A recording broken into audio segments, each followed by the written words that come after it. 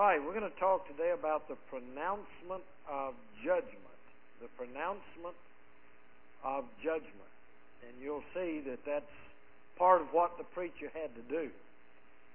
That's maybe one reason, that might have been one reason that he didn't really want to go, because he was afraid there'd be a revival, and that wasn't what Jonah really wanted.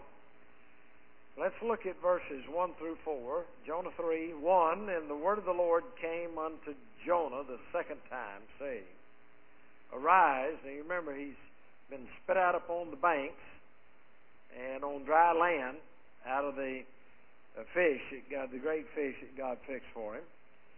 So he said, Arise, go unto Nineveh, that great city, and preach unto it the preaching that I bid thee. Preach what I tell you to preach.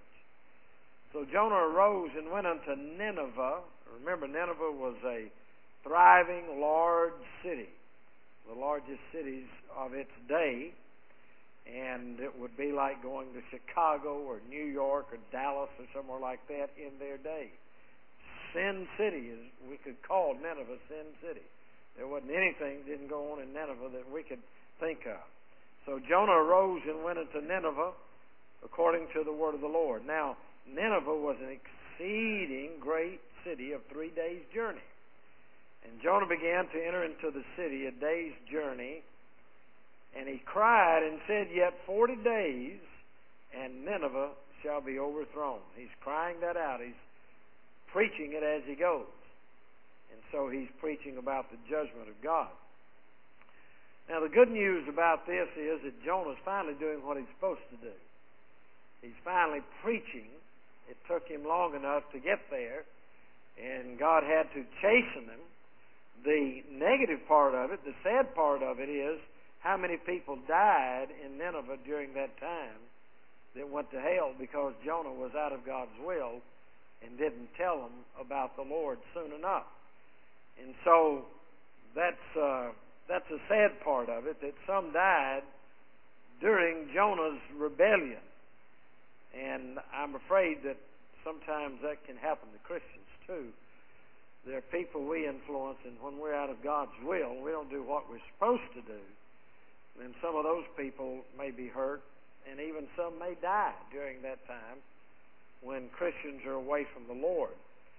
But we're happy when people get saved, and we're always happy when they get saved out of a life of sin. Maybe they've been living in sin half of their life. The sad point of that is that it would have been better if they'd have gotten saved early and listened to God earlier and done what was right, and then they would have had a life that would have been entirely different. Probably be rid of some of the scars that they bring into their life afterwards. You know, God will save you at any age, but a drunkard, let's say a man was a drunkard and he was in a wreck because he was drunk and he lost his arms, both of them. Just because he gets saved, God's not going to replace him. And so there are things that we face later in our lives, some people especially who don't get saved until later, they have a lot of baggage, a lot of scars that they bring along with them. Thank God they get saved, but it's better that you get saved at an early age. Amen? Always better that you get saved at an early age. Moody was talking to one of his pastor friends, D.L. Moody, on Sunday afternoon, and they were talking about the people that got saved. And he asked him how many were saved. The friend asked Moody, and Moody said that he had, on Sunday morning, 2.5 people saved. 2.5 people. And so he said, Oh, you mean you had 2 adults saved and 1 little child? He said, No, I had 2 children saved and 1 adult. And that adult had already lived half of their life. So he said 2.5 that were saved. And so it's better to get saved when you're young. Amen? I'm glad I got saved at 9 years of age. I got in enough trouble being saved, let alone I wonder what it would have been if I hadn't been saved, and if I'd have gotten saved later, and what kind of scars would have come into my life. And some of you can relate to that, I bet you. So anyway, it's better to get saved at an early age, but thank God He'll save people at any age. Amen? At any age. I've led people to the Lord that were in their 90s. And I don't think I've led anybody to the Lord who was over 100. I don't believe so, but anyway, I know I've led some to the Lord that were in their 90s, and God will save them. But I've had a lot of them say to me, a number of them, enough of them, to say, I wish I had gotten saved earlier. I wish I hadn't lived my life like I did. They have a lot of regrets, but get saved at an early age, and that's why it's so important. One of the great ministers of the church should be to children. Everybody thinks it ought to be to youth or the adults. And we should minister to all people, all ages, everybody. I believe that. But one of the greatest thrusts of a church should be to reach children. Why? Because you want to get them saved at an early age. You want to get them saved while they're young so they don't waste their lives. And so they get right with God, get saved, they can live the Christian life. And that's why we need to work on our grandchildren and talk to them about the Lord. Don't wait till they have to knock you down. It's not a bad idea to just bring up the conversation. And you'll know if God's dealing with them. You'll know if they have a sensitive spirit about it. But they ought to know at an early age how to be saved. How many parents don't even tell their children how to be saved, their grandparents? Don't even mention it to them. And we say, well, we don't want to pluck them too early and all that. You can be sensitive to what happens. You'll know, you'll sense if they're ready, if they're not. But at least they ought to have the gospel given to them. How are they going to be saved unless they hear the gospel, rather? We need to get it to them while they're young. So, the thing about it is, no matter when a person gets saved, they ought to start then living their life totally for the Lord. And usually that's what people do. So we have, first of all, an urgent matter. An urgent matter, if you're outlining. And David said this, 1 Samuel 21:8, the king's business requires haste. Now, if you're going out somewhere on church business and get a speeding ticket, it won't work for you to tell the policeman that, all right? You can tell him that Jehu drove a fast chariot and the king's work, the Lord's work demands haste, and he'll just smile at you and keep writing the ticket. Ask me how I know. No, it's not me. It'd be some other friends. But at any rate, it does require haste, doesn't it? That's what God says, the king's business. What's the king's business? God's business. Requires not being lazy and sitting around, but haste. Get with it. Do it now. It's God's business. We ought to be busy doing it now. Romans 13:11 and 12, and that knowing the time, it is high time to what? To awake out of sleep. For now is our salvation nearer than when we believed, than when we got saved. The night's far spent, the day is at hand. Let us therefore cast off the works of darkness. Let us put on the armor of light. And God's saying it's time to do it now. And certainly in this class, with most of us at our ages, we don't have any time to waste, do we? We really don't. And we need to be doing it. We have no time to sit on the sideline. Redeeming the time because the days are evil, Ephesians 5:16. And the harvest is plenteous, but what's the problem? Matthew tells us the laborers are few. So it's time for us to do it and do it now and get with it and find a place, plug in, serve God, do something for His glory. You know, we could meet Him today through the rapture, but for sure we're going to die one of these days and meet the Lord.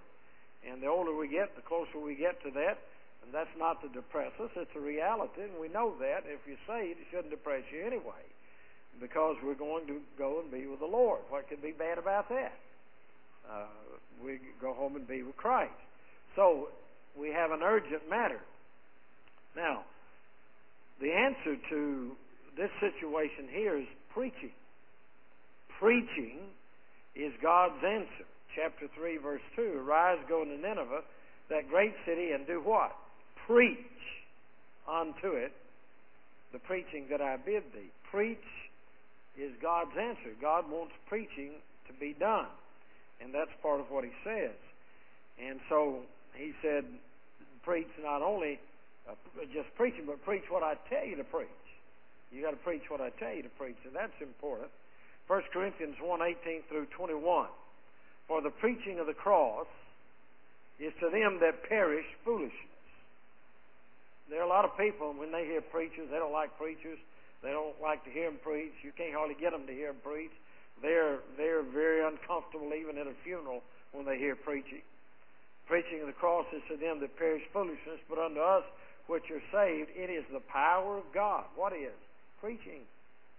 Preaching. The power of God. For it is written, I will destroy the wisdom of the wise. Socrates, Plato, and all that'll go down the drain one day, and will bring to nothing the understanding of the prudent. Where's the wise? Where is the scribe? Where is the disputer of this world? Hath not God made foolish the wisdom of this world? God made it foolish. For after that, in the wisdom of God, the world by wisdom knew not God. You're not going to know God intellectually and by all of that stuff. But it pleased God by the foolishness of preaching. Now, he didn't say foolish preaching. There's a lot of foolish preaching out there. Preaching that doesn't tell you to get saved by grace through Jesus Christ is foolish preaching. Preaching that tells you you're regenerated by baptism is foolish preaching. Preaching that tells you that you're justified by your works is foolish preaching. But it's the simplicity of preaching the truth. And because of that, God says it pleased God by the foolishness of preaching to save them that believe. Get up and preach. God called me to preach. I preach. And sometimes it bothers me if I don't have enough results, but then I got to remember the results are in His hands. My job is to preach and preach the truth and preach the Word of God. God will give the increase. Somebody waters, somebody plants. God gives the increase. So we have to do that. But we need to understand the value of preaching. That's why preaching has an emphasis in our kind of churches, not entertainment. We don't have a lot of drama. We don't have a lot of other stuff. Why? God didn't say by drama people are going to get saved. By these other things, they may have their place, but it's the preaching of the Word of God. And people get together and say we're going to have a sing deal and we're going to have church, and nobody preaches. That's not the best thing. Somebody ought to preach somewhere along the way. Maybe the singer will preach a little bit while they're singing and give the gospel, and that's okay. It has its place. But it's the preaching of the Word of God. We have the answers. We just need to use the Word. We have the answer to man's needs, don't we? Amen? We have the answer to what people need. It's in the Bible. It's the Word of God. And so we have to preach the Word of God. Charles Spurgeon said this, and most of you know that he was one of the greatest preachers that ever lived. But he said, it is blessed to eat into the very soul of the Bible until you come to talk in scriptural language and your spirit is flavored with the words of the Lord, so that your blood is bibline, B-I-B-L-I-N-E, so that your blood is bibline and the very essence of the Bible flows through you. Know the Word of God and share the Word of God, and just make it a part of your life all the time. And in Isaiah, he said, part of Isaiah 55, these words, so shall my word be that goeth forth out of my mouth. It shall not return unto me void, but it shall accomplish that which I please. In other words, the Word of God is what needs to be shared, taught, preached, and then God accomplishes what He wants to accomplish. But it never returns void. Every time I preach, I have the confidence in what God said that it won't return void. I may not see the results. I may walk out of here on Sunday morning at 12:30 and say, I don't know, I wish we'd had more results. But you see, God knows. And we have to leave that in His hands. And so we go on about our business to serve Him. So preaching is God's answer. Promptness is God's advice. Promptness is God's advice. And He told Jonah to go 3 days' journey. He said, Nineveh is 3 days' journey in. And so look at what happens to him. Verse 4, Jonah began to enter into the city. It's 3 days' journey to get there, but he enters into the city a day's journey. And he cried. Now somebody says he got in a real big hurry and got there. It should have been 3 days. He got there in 1 day. I don't know if that's the correct interpretation or not. There's an implication that he started preaching at the edge of the city there, a day's journey. And then he said, as he began to preach, he said, "Yet 40 days, none of us shall be overthrown." But there he is preaching. He's getting with it. He gets out, he heads for the city, and we know at least, either way you interpret it, that he got there in one day or that he started preaching a day out because it was so important. You get the emphasis of what is being said and what needs to be said and how quickly it needs to be said. And so Jonah obviously was, at this point at least, eager to preach and start preaching right now. God's message always deals with the present, doesn't it? God's message always deals with the present. He never says, "Get saved tomorrow." You don't find that in the Word of God. What if I got up here and said, "God said, now you don't get saved today, get saved tomorrow"? I might say the same thing tomorrow. That's not what God says. What if I got up and said, "Set your house in order someday"? Don't hurry about it, but just set it in order someday. That wouldn't be the right message to preach. Here's what God says, Psalm 95, "Today, if you will hear His voice, harden not your heart." When? Today. Isaiah 1:18, "Come now, and let us reason together, saith the Lord." And then he said in Ecclesiastes 12:1, "Remember now thy Creator in the days of thy youth, while the evil days come not, nor the years draw nigh, when thou shalt say, I have no pleasure in them." Anybody can relate to that. After you get a certain age, it just seems like your whole body hurts all the time, doesn't it? But at any rate, 2 Corinthians reminds us of that. If something's right to do, if it's right to do, it's right to do it now. If it's the right thing to do it today. If it's worth doing, it's worth doing now. So it's an urgent matter. And then, secondly, we see a useful minister. A useful minister. An urgent matter, Jonah preaching what God told him to preach. Get there, get with it. Tell them to get right with God now. Now, there's probably, most of us can relate to this, there's nothing more satisfying in the Christian life than to realize God is using you. That God has recently used you, or God is using you. That is so satisfying to the believer. Hey, I'm saved and God's using me. God's using me to do something for His glory. And Paul, after he listed his resume, and he listed that in Philippians 3, those first 6 verses, but in verses 7 and 8, he wrote these words, "But what things were gained to me, those I counted loss for Christ. Yea, doubtless, and I count all things but loss." Just throw it over there. It's all just loss. It means nothing. For what? For what? For the excellency of the knowledge of Christ Jesus my Lord, for whom I have suffered the loss of all things, and I do count them but dung, waste material, that I may win Christ. All of this means nothing to me, Paul says. What means something to me is that I'm doing God's will. I'm following the Lord. I'm being used of God. I'm saved and I'm being used of God. And I think that's what he meant in those verses.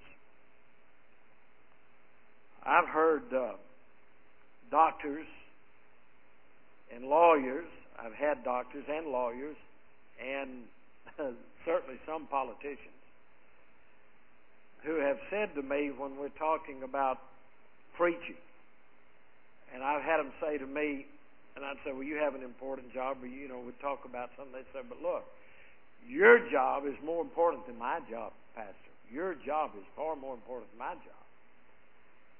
Well, it is, because it's the preaching of the Word of God. A doctor is important. A politician, maybe half of them are important. That might be a stretch. But don't look at me like that. You scared me to death when you look that sober. Politicians are important, but they're confused. And lawyers, good night. They are necessary evil. We have a couple in our church, but They're not those kind of lawyers, but I'm telling you, a lawyer get all the money he can for you, and then he'll take every dime he got for you. So many of them. But their work's important, but our work is important. Preaching the gospel is important. I'm glad God called me to preach. That's not a boast. That's not a brag. That's not a prideful thing. But, hey, I'm thankful He chose me to use my life to preach and pastor and serve the Lord. And He wants to use you in the same way. And so our job, you heard the little saying, only one life, 'twill soon be past. Boy, that's true, isn't it? How many of you'd say amen to that? Just gets away fast, doesn't it? I mean, I'm 39. I can't believe I hit 39. I'm already there. Only one life, 'twill soon be past. And boy, this is true. Only what's done for Christ will last. Only what's done for Christ will last. I heard Dr. Stanley say this morning on his television broadcast, and I listen to him sometimes in preaching when I'm getting ready. And he said, even if you're 70, you can start over, or you can start afresh, or you can start anew. Just so happens I'm 70, so I perked up and listened. I thought, well, I need to kick it in, and just keep on serving God. Only one life, 'twill soon be past. Only what's done for God, for Christ, will last. That's so absolutely true. All this other stuff means nothing. It's only what we do for Christ. So we have here a useful minister, and I would say he is a pliable messenger. Jonah is now ready. Jonah wanted to do it God's way. Now God's made putty out of him. Now he's pliable. And he's going to do it God's way. And God said, you preach what I tell you to preach. And Jonah says, yes, sir. I've been wanting to do it my way, but I'm going to preach your way and preach what you say. And do it God's way. And I remember sometimes in my earlier ministry, and we have to battle that all of our ministry life, but I remember when I first started out, sometimes I wanted to do it my way. I want to do it my way. Move over, God. I want to do it my way. And you know what I found out? I get in trouble when I do it my way and leave God out of the equation. And I learned pretty early, I think, in the ministry that I need to do it God's way. And I can tell you that principle applies in our life no matter what, whether you're a preacher or not. Do it God's way. Be pliable in the hands of God and let God show you what to do out of His Word, and then do it. Do it God's way. And Jesus said, and I delight to do thy will, O my God, yea, thy law is within my heart. And I think that's a reference to the coming Savior. And then in Matthew, Jesus said, I delight to do thy will, O my God, that is in the Father-Son relationship, yea, thy law is within my heart. Thy law is within my heart. Nevertheless, not as I will, but as thou wilt. That was Psalm 40, verse 8, actually, and then Matthew 26. Nevertheless, not as I will, Jesus said, but as you will. So we need to do God's will. It was also, believe it or not, a plagiarized message. You know what plagiarism is? When, let's say, if I took somebody else's message, typed it out in our official searchlight of the IBFI, and then I put my name on the bottom and I hadn't written it, then I have plagiarized. I've stolen somebody else's copy and somebody else's message and that type thing. Now, we have no problem. I heard about a preacher who told somebody that he plagiarized. He preached through the Bible nothing but Scripture. He said, I plagiarized all of it. Well, what did he mean? He said, all of this is God's Word. And so he just preached God's Word. And so I can plagiarize God's Word, and God doesn't care because He says preach the Word. And He doesn't mind us taking His Word and preaching the whole thing. In Ephesians 6:17, and take the sword of the Spirit, which is the Word of God. So I plagiarize God's Word when I set up and preach to you, but God says, in this case, it's okay. In this case, it's all right. But here's the thing. We're to preach the Word, teach the Word, preach the Word. I remember when I preached my first sermon, I believe, and I don't have enough people still alive to tell me, and my sister can't remember. She's getting like me. But she probably wasn't listening that night anyway. But at any rate, I preached, and I think it was about a 10-minute message. About a 10-minute message. And I'm telling you, I was profound and eloquent. I preached on cigarettes and shorts for 10 minutes. And I waxed boldly. But I don't know if I preached anything right out of the Word of God. I'm not sure. You know, some preachers take a text from the Word of God, lay it over to the side, and never get back to it. That's why I like expository preaching, because it is the Word of God. And you just sort of follow through. And if I preach too many topical things, I might get on my topic. My topic might not agree with God. So I want to be sure. If I do preach topical messages, and I do, I want to make sure that there's some places in the Word of God to back up the topic and the theory that I have to preach topical. But I prefer expository or exegetical type messages. But at any rate, I've learned that there's a whole big library here to preach. One young guy, pastor, wrote in one of his books that when he preached, he got through. He was preaching to the youth department, and the pastor sent his wife there to hear what he preached. That's a wise thing to do. You never know what they're going to say. But anyway, he went there to hear him preach, and when he preached, he got through. He said to the pastor's wife, he said, "I don't know where your husband gets all of his messages. I just don't know where he gets all of his messages." She held up her Bible. She said, "He gets them out of here." Said, "It's just full of them." And it really is. The Bible's just full of messages. So we have to go to the Word of God. And very quickly, the third thing, an unsavory message. It was an unsavory message. In verse 4, he was preaching, he said, "Yet 40 days and Nineveh shall be overthrown."